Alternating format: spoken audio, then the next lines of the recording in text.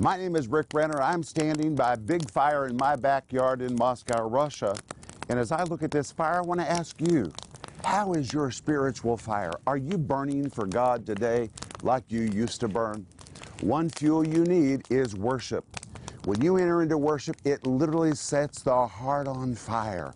Are you a worshiper? Do you know what the Bible says about worship? You need the fuel of fire, and that is what I'm going to talk to you about today. Stay tuned for a teaching you can trust, a message that will inspire, strengthen, and equip you with vital insights and understanding from the Word of God. Here is Rick. Welcome to today's program. I've been waiting for you, and today I'm going to talk to you about the next fuel you need to inject into your spiritual fire. And the fuel I'm going to talk about today will really set your heart ablaze. It's going to be powerful, so don't miss today's program. But if you need prayer, call us. We're waiting for you. This is the end of the week. Call us right now before the weekend begins so we can put our faith together with you for whatever you're dealing with in your life. We're not counselors, but we really know how to pray. And we're waiting for that phone to ring right now, or send us an email. We'll look in our inbox, and as soon as we see that you've communicated with us, we're going to put our faith together with you and we will answer you. Those who call us for prayer will tell you we really pray and we keep praying. We believe that God has called us to do that for you. And I want to remind you that right now I'm offering you my series called A Life Ablaze, 10 Simple Keys to Living on Fire for God. It's 10 parts based on these programs. This series is so rich and the series is so packed. I know you're not getting it all every day. So get this series so you can hear this over and over and over, and you can share it with someone else. We're also offering you right now my book by the same title called A Life Ablaze, 10 Simple Keys to Living on Fire for God. I love this book. It's my new book, and my new book is always my favorite book, but I'm telling you, this book is amazing. 448 pages. You know, I thought it would be a small book, but when I began to write it, it just poured out of me. It's godly, it's practical, it identifies the fuels you need for your heart to stay on fire and how to apply those fuels to your heart. It answers so many questions about the fire of God. My friend, this is really a book that will take you to a new dimension in your spiritual life. So I want you to order your copy right now. Also, for those who become partners, we always send them our partner package as our way of saying thank you for helping us take the teaching of the Bible to people that are hungry. In Psalm 119, verse 18, the Bible says, "Open my eyes that I may see wonderful truths from your word." That's what I'm praying for you today, that God will open your eyes right now. Father, I ask in the name of Jesus that the Holy Spirit will do His work and open the eyes of my friend today so that they can see things in Scripture about this needed fuel that they've never seen before. In Jesus' name, amen. Today I'm talking about those fuels that you need to add to your spiritual fire. You can keep your fire burning. It can be sustained for years and years. It can even grow if you know the right fuel to inject into the flame. And so far we've seen that you need to add the fuel of the Word of God. You need to add the fuel of prayer. You need to add the fuel of the Holy Spirit. And today we come to the next fuel, which is the fuel of worship. Now wait. If you say, "Oh, I already know everything there is to know about worship," are you sure? Stay with me today, because today I think you're going to learn something new about worship and how worship will cause your spiritual fire to turn up a notch. You need worship in order for your heart to stay on fire. I've got my Bible, so I hope you have your Bible, because today we're going to be using a lot of Bible verses, but we're going to begin with our anchor verse in 2 Timothy chapter 1 and verse 6, where we read, "Wherefore I put thee in remembrance that thou stir up the gift of God which is in thee by the putting on of my hands." Timothy was down. He was struggling. He was distracted by a lot of problems, and apparently it was beginning to affect the fire of God in his heart. So when Paul wrote to him, he said, "Timothy, here's what you need to do. You need to stir up the fire of God, the gift of God that is in you." And when he says stir up, it is the Greek word anazopareo. Very interesting, a compound of 3 words. The word ana, which means to repeat something or to do it again. The word zao, which means to be lively, to be alive. and the word pur, which is the Greek word for fire. When you compound the three words together, it means to do whatever you have to do to put life back into your fire again. To do whatever you have to do to put life back into your fire again. And sometimes it is translated to be enthusiastic, to be fervent, to be passionate, to be vigorous, to do something wholeheartedly or zealously. So if we stopped right there, he's talking about us being enthusiastic about something, being fervent, being passionate, being very vigorous, wholeheartedly and zealous about this. And it can be translated to rekindle or to stir back to life again. So if you want to cause your fire to burn again, you have to be very intentional. You have to be zealous about this. It's going to require determination and a commitment, and you've got to identify the fuels you need to put into your flame to make sure your flame has what it needs to keep burning. And today we're going to look at the fuel of worship. Worship is so powerful. When a person worships, it opens a channel through which the presence of God enters his atmosphere. If it's a church, real worship, if real bona fide worship is occurring, it forms a conduit through which the presence of God enters the atmosphere. And when that presence of God comes, everything can be changed. Mindsets can be shifted. It is amazing how God can convict you about the way that you're thinking during a time of worship. Revelation can be unlocked during a time of worship. Deliverance can come during a time of worship. Healing can come during a time of worship. In fact, I'll tell you that nearly every book I've written, and I've written a lot, nearly all of them have come to me, the concepts have come during times of worship. When I'm worshiping God, suddenly it's like the spirit realm opens and information is downloaded into my mind. I can see what I'm supposed to do.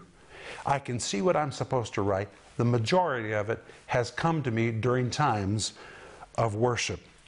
There's nothing that can be compared to what takes place during a time of worship when the presence of God comes that literally charges an atmosphere.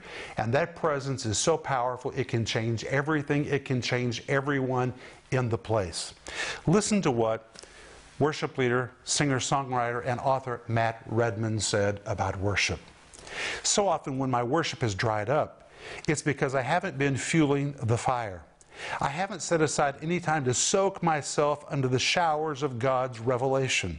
Often time is the key factor. But if we can find space to soak ourselves in God's Word, His presence, and spend time with other believers, then we'll find that the revelation floods back into our lives and our hearts will respond with a blaze of worship once again. That is so powerful. Or listen to what A.W. Tozer said.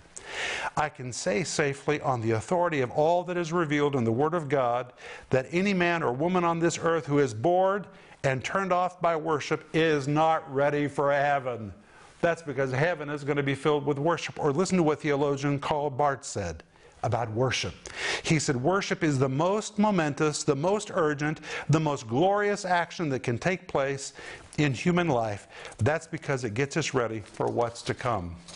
And pastor and author David Jeremiah says, if you don't worship, you'll never experience God. You see, there's a whole realm of God that is only revealed to us during worship. But you say, what is worship? That's a very important question, but let me begin by telling you what worship is not. And I'll begin by telling you about our life in Moscow. In Moscow, in the very heart of the city, right near the Kremlin, is a very famous theater called the Bolshoi Theater. Have you ever heard of the Bolshoi Theater? Some of the greatest opera, some of the greatest music, the greatest ballet in the world is performed on the stage of the Bolshoi Theater. And because Denise is an opera singer, she occasionally likes to go to the Bolshoi Theater. She'll be there next week for a great performance, a ballet, and an opera. What takes place on that stage is amazing. It's music, perhaps the best music in the world. My friend Phil Driscoll, who is a famous musician, told me that the musicians in the Bolshoi Theater are probably the world's finest musicians. But not just the musicians, the singers. The singing is amazing. Or what can be compared to Russian ballet? How those men leap across the stage, it just leaves you speechless to see what they are able to do. That stage is a stage of human achievement. People applaud, people scream, people are dumbfounded by what they see on that stage. But as wonderful as all that is, it is for human achievement. It does not form a channel or a conduit through which the presence of God comes into the Bolshoi theater. It's about talent, it's about achievement. Now, in the same way, I travel all over the world and I speak in all different kinds of churches and conferences and seminars in all different kinds of culture. So I'm able to see a lot of different worship and music experiences in a Christian context. And I'll tell you, there's a lot of good music in the church today. A lot of good music, a lot of good choreography. Some music is so choreographed, every movement is planned. The musicians are fabulous. It is spectacular what they do. It's a full drama. It's a full spectacle. A lot of work goes into it. But good music and good choreography does not produce worship. It can come from the fingers. It can come from the head. It can come from the soul. It can be excellent. And it should be excellent because we're the people of God. We should provide the best. In our own church, we have people playing on our stage from the Bolshoi Theater because we want the very best because it is for the Lord. But playing from your fingers, from your head, from your soul, it does not necessarily constitute worship. Real worship is not about human achievement or human talent. Real worship occurs when you worship from the heart, and when real worship occurs, it forms a channel or forms a conduit through which God Himself comes and enters a congregation or enters the atmosphere of the worshiper himself. It is supernatural. And when that presence comes, things take place. Things take place. The miraculous takes place. It is amazing. Lives are changed when this presence of God comes in worship. The divine presence, when it comes, can change everything. Now, what does the word worship mean in the New Testament? That's a very important question. The word worship in the New Testament is the Greek word proskuneo, and I'm going to read to you from my notes. It describes one who fell on his face, prostrate before a superior, to worship, or to collapse onto one's face or on one's knees in order to worship. Worshippers who extended their arms toward a God in absolute love, affection, and devotion, and even lovingly blowing kisses toward that God. It pictures one who uses all the available methods necessary to adore and to worship. That's very important. So when you worship, it means to blow kisses at God. It describes a very intimate moment where you focus solely upon God, not on human talent. Now, human talent might help you get into that place. But this is not about human achievement. This is about creating an atmosphere where God moves. We are the temple of the Holy Spirit, which means you don't even have to go to a church for this to take place. It can happen right where you are. Now, there's a special anointing that happens when you're corporately with other believers. But in 1 Corinthians chapter 6, verse 19, Paul said, "What, know ye not that your body is the temple of the Holy Spirit?" That word temple is the Greek word naos. And the word naos describes a temple or a highly decorated shrine. It is the image of vaulted ceilings, marble, granite, gold, silver, and highly decorated ornamentation, the most sacred, innermost part of a temple. Well, you have to remember that Paul was writing to people who were pagans, and they had grown up in a pagan environment, and in the pagan world there were temples everywhere. If you went to Rome, if you went to Athens, if you went to Greece, if you went to Ephesus, it didn't matter where you went in the pagan world, you would see magnificent temples. And when you entered the innermost courts of a shrine, you would see marvelous precious stones, you would see ornamentations of gold and silver, fabulous, luxurious fabrics. It was just amazing what was on the interior of a temple. And by using this word naos, Paul speaking to the Corinthians, there were a lot of temples in Corinth. When he used this word naos, the word temple, immediately that's what they saw in their mind, the temples they had grown up around. And Paul was saying to them, if your eyes could be opened, and if you could see your spiritual interior, you would find that in you, God has constructed something magnificent. In the new birth, your spirit was recreated, and your interior is highly ornamented with gifts of the Spirit and fruit of the Spirit, and so many godly things that have been placed in us. In fact, what God did in us was so magnificent that the Holy Spirit said, I want to live inside that person. The Holy Spirit is inside you. If you could see what is in you, it would do such a boost to your self-image. You are the temple of the Holy Spirit. Wow. At the moment of your new birth, you, my friend, became a walking sanctuary. You are a walking sanctuary. I like the way that Rabbi Zacharias says it. The Christian does not need to go to a temple to worship. The Christian takes the temple with him or her. Jesus lifts us beyond the building and pays the human body the highest compliment by making it his dwelling place, the place where he meets with us. This means, as temples of the Holy Spirit, we are the sanctuary of God, which means we can worship anywhere we are. You can worship where you are. You can worship in the car. You can worship in the shower. You can worship at church. You can worship on the street. You can worship at work. You are the sanctuary of God Himself. But worship is not about us. It's not about talent. Talent might help us get there. Worship is about God. Worship occurs when we reach a point of abandonment and surrender. When we're totally focused on God, and according to the usage of the Greek word proskuneo, which is the word worship, when we literally intimately begin to blow kisses at God.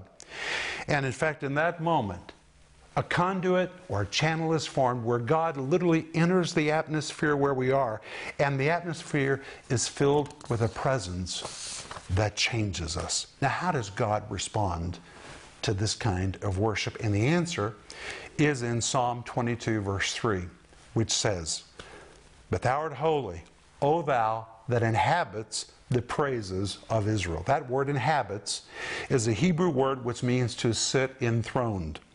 It pictures God sitting or resting on top of a person, or sitting or resting on top of an entire congregation that is worshiping from the heart. When we've abandoned ourselves, our focus is completely on Him. We've surrendered to Him, and in that moment, it is so marvelous that God says, I want to be a part of that. And God's presence comes, and it literally sits on top of that person's worship or on top of that congregational worship. It hovers right above it. And this brings me in my memories to meetings I attended with Catherine Kuhlman. Catherine Kuhlman's meetings were amazing. Catherine Kuhlman understood worship, and that when worship was taking place, the presence of God came. And in fact, Catherine Kuhlman never entered an auditorium or stood on a stage until people had first been worshiping. I can remember sitting in those meetings when the crowd was caught up in rapturous worship, totally caught up in the presence of God. And before Catherine Kuhlman was ever on the stage, you could already feel the power of God moving on the auditorium. And Catherine Kuhlman knew that was the moment to enter the auditorium and to step on the stage. She simply stepped into an environment where God was already working. The presence of God was hovering on top of those auditoriums of people. The Spirit of God was already moving, because when you worship, God comes. He hovers. He sits enthroned on top of worshiping people. That is amazing. Now, there's something else very important. The word glory is what comes when we worship, in the Old Testament, describes something that is heavy or something that is weighty. That's why in the book of Chronicles it tells us when the priests entered the temple, they could not stand because of the glory cloud. The glory was so heavy, they literally collapsed under it. But when you come to the New Testament, the word glory, the Greek word doxos, describes discernment, judgment, or splendor. Discernment, judgment, or splendor. It is the splendorous presence of God that is hovering above a person or hovering above a congregation. And when that glory of God comes, the mind of God, the Holy Spirit, which is in that glory, begins discerning every single need in the congregation. And the Holy Spirit in the glory begins judging or discerning what needs to be met in each individual's life. And the Spirit of God in that environment begins to meet every person according to their need. If a person needs conviction of sin, the glory, in the presence of the glory, they are convicted. If a person needs deliverance, in the presence of that glory, the Spirit of God, the glory of God begins to distribute and the person receives deliverance. Or if the person needs healing, they can receive healing. Or if the person needs revelation, it's amazing how the mind can be opened, and in the glory of God, you can see what you were never able to see before. That's because you are in an environment where God has come. That is amazing. That takes place when worship is transpiring. C.S. Lewis said this: in the process of being worshiped, God communicates His presence to men. And my friend, I want to tell you, when you worship, the glory of God comes. It literally hovers above the atmosphere. It is heavy with everything good, including all of God's goodness. It is filled with miracles. It's filled with deliverance. It's filled with gifts of the Holy Spirit. And the Holy Spirit begins discerning what is needed by every person in the crowd and then begins distributing according to the need. It is a miraculous, supernatural environment. All of that is conveyed to us in the word glory. Again, in the Old Testament, the word glory describes something heavy, something weighty. It is the presence of God that is filled with everything good. In the New Testament, the word doxos, the same glory, which has a mind, a supernatural mind.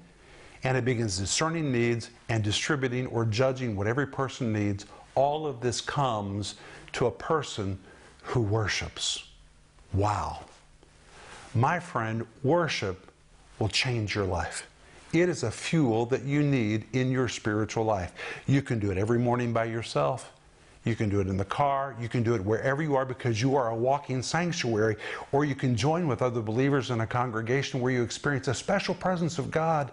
And God literally enters the atmosphere with His presence and begins to change everyone who is there. This is a fuel you need for you to really blaze with fire for years and years to come. And if you feel that your fire is burning low, begin to worship. Throw another log on the fire. The presence of God will come and it will light your spirit with a new flame. We're out of time, but I'll be back in just a moment and I'm going to pray for you. Is the fire of the Holy Spirit burning in your heart as it burned earlier in your life? How do you stoke the embers of fire so that they begin to burn red hot in your heart again?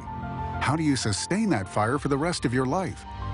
In the 10-part series, A Life Ablaze, Rick Renner will show you the fuels you need to stay spiritually ablaze and how to use them to stir your spiritual fire. In this 10-part series, you'll learn what is the real condition of your spiritual fire right now, what to do if your spiritual embers are about to go out, how to stoke the coals to get them burning again, what fuels you need to inject into your spiritual fire. Available in digital or physical formats, starting at just $20, you'll learn how to reach inside yourself to stir up the fire of God that is in you. In addition to this teaching series, you can also purchase the book, A Life Ablaze. In this powerful book, Rick lays out everything you need to live an intimate, uncompromising life and stay on fire with the Holy Spirit's power for years to come. You can do it, but you need to know how, and that is what you'll discover in this timely book. Don't delay ordering your copy today because it will help you throw the right fuels into your fire to get you burning again. Order your copy of A Life Ablaze today for only $18. Don't miss this special offer, this series, A Life Ablaze, and the companion book, A Life Ablaze. Call the number on your screen now or go to renner.org to order. Call or go online now.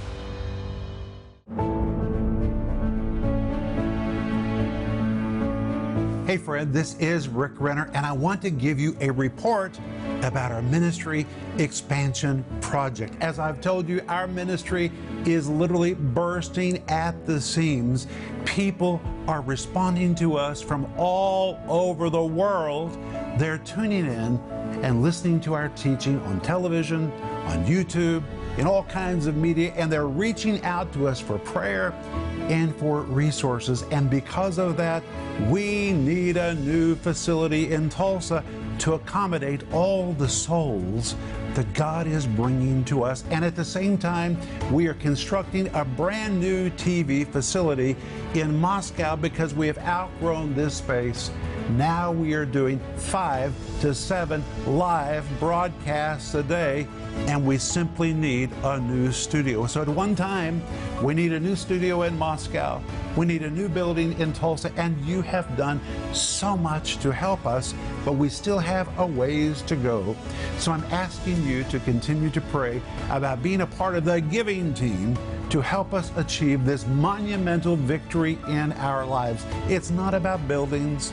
It's never about buildings. It's about people. The only reason we need the space is because God is graciously sending us people, and He is entrusting us to minister to them and to respond to their needs. And I think you know that in our ministry, we're very serious about ministering to those who reach out to us. Every day, I sit in this chair and I bring teaching to people that I believe they can trust.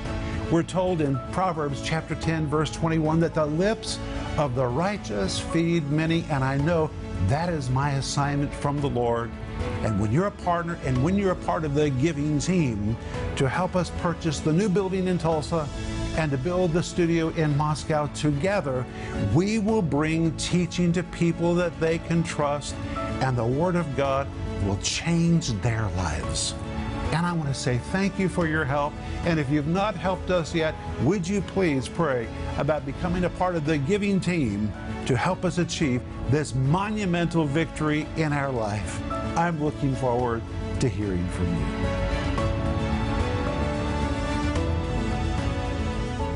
Today, I've been talking about the spiritual fuel of worship. You need to throw another log into your spiritual fire, and that log is worship. When you inject worship into your spiritual life, it will literally cause you to come aflame with the Spirit of God. Worship is so powerful. I've enjoyed speaking to you about this today, and I'm speaking to you from my series, which is called A Life Ablaze. A Life Ablaze, that's what God wants you to be. 10 simple keys to living on fire for God. 10 parts, comes in multiple formats. And I'm also speaking to you from my book, which is called A Life Ablaze, 48 pages. This book is powerful. It is just loaded. By reading this book, you'll know how to grab that fuel, how to open the door to your heart, stick it on the inside, so you can become the flame of fire that God wants you to be. And for those who become partners, we always send you a little package to welcome you as a partner. A partner is really someone who helps us as a real partner to take the teaching of the Bible to people that are so hungry for the Word of God. Right from your home, you can help change somebody else's life. Isn't that amazing? Just sitting right there, wherever you are looking at your device, with a contribution, you can take this teaching to somebody who's crying out for the verse-by-verse teaching of the Bible. And if you're a partner already, Denise and I are so grateful for you. Thank you, partner. Father, I thank you in the name of Jesus for the power of worship. Help us, Lord, to be true worshipers. We know that you're seeking true worshipers, and that our worship forms a conduit for your presence to come. Light us with fire, Lord. We need fire. We want to be an inferno for the rest of our lives. In Jesus' name, amen. Amen. God is with you right now. Remember, Ecclesiastes 8:4, where the word of a king is, there is power. That is the truth. So embrace the word and let its power be released in your life today. And I'll see you in the next program.